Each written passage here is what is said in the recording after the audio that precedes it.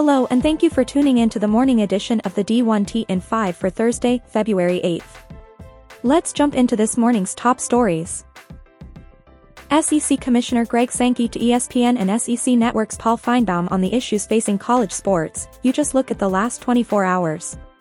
You have an announcement among 3 media entities about a new streaming service, you have the situation at Dartmouth, you have other court filings. You have this decision about the temporary restraining order not being granted in the particular matter involving the Tennessee and Virginia attorneys general. That used to be like 6 months worth of news in college sports. That's all compressed into 24 hours, and that's just the cycle we work on. That's why I tend to think if we look at the big scheme of things from an NCAA level and focus on trying to have the right set of oversight, make adjustments around outcomes of court cases, deal with the litigation that is already in front of us, that's the proper focus. I think that the pursuit of some of these particular cases through the enforcement process distracts us from solving the big problems. I at least have an understanding of why people pursue these issues. It hasn't made it awkward for me. I get to have direct conversations with a variety of constituents every day.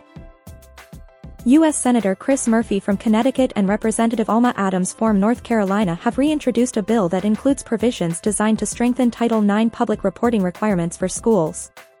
USA Today's Steve Berkowitz noting, per summary from Murphy's office, the bill will help weed out reporting tricks by programs to skirt non-discrimination laws and make it easier for athletes and stakeholders to evaluate persisting gaps in athletic programs or use publicly available data in their claims against schools. More from Arizona interim AD Mike Candrea, who addressed the possibility of cutting sports during yesterday's presser by saying, the escalation of football and men's basketball have caused us to take a look at everything else and that the average is what 17 sports in the Big 12. I'm hoping that we don't get to that point for a lot of different reasons.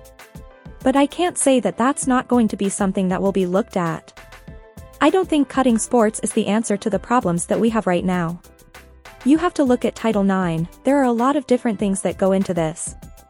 Just because 17 is the number in the Big 12 does not necessarily mean that that's the right number at the University of Arizona. Candrea also noted UA is not the only school facing headwinds, we've done a lot of the right things. But I think now we've put the brakes on and said, wait. Moving forward, what do we need to do to make this thing work? That's the information piece that I don't have everything in front of me right now. But I promise you that we have very talented people here that have a passion for this place, that are going to make this place better. I go back to telling them all, let's make it 1% better every day and we'll crawl out of this. North Dakota AD Bill Chaves worries the attention being paid to the issues dominating college sports headlines is coming at the expense of March Madness. The brackets have become a cultural phenomenon with the first week full of David versus Goliath storylines with the second and third weeks traditionally focused on the sport's blue bloods. We, in the industry, all get that, we all understand it and we all accept it.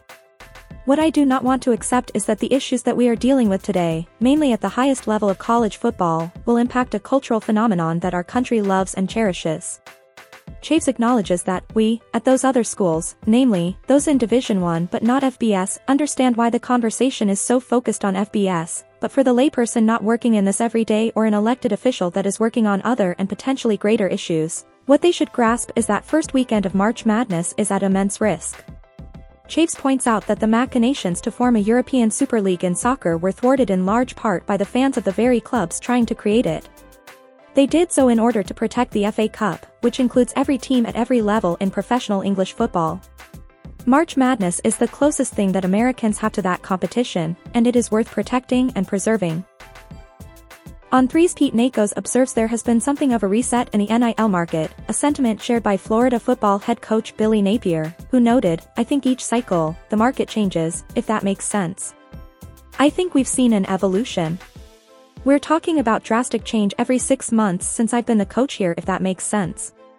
It took us a little bit of time there to get in position, but I don't know that there's a number. I think that number grows every 6 months. Meanwhile, an SEC player personnel staffer tells Nakos, what I feel like, it's kind of been a shift from, at first it was the recruiting front because the incoming guys caught the first wave. They were the ones to be able to capitalize on the era when everyone was trying to figure out what was going on.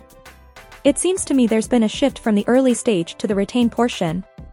More people are seeing it's about maintaining your roster and keeping your guys another year, rather than the young fellas who aren't a proven commodity. An SEC collective operator adds, kind of the law of unintended consequences, because of the portal, coaches now aren't as dependent on high school recruiting. Thank you for tuning in to the morning edition of the D1T in 5 for Thursday, February 8th. We'll see you back here this afternoon.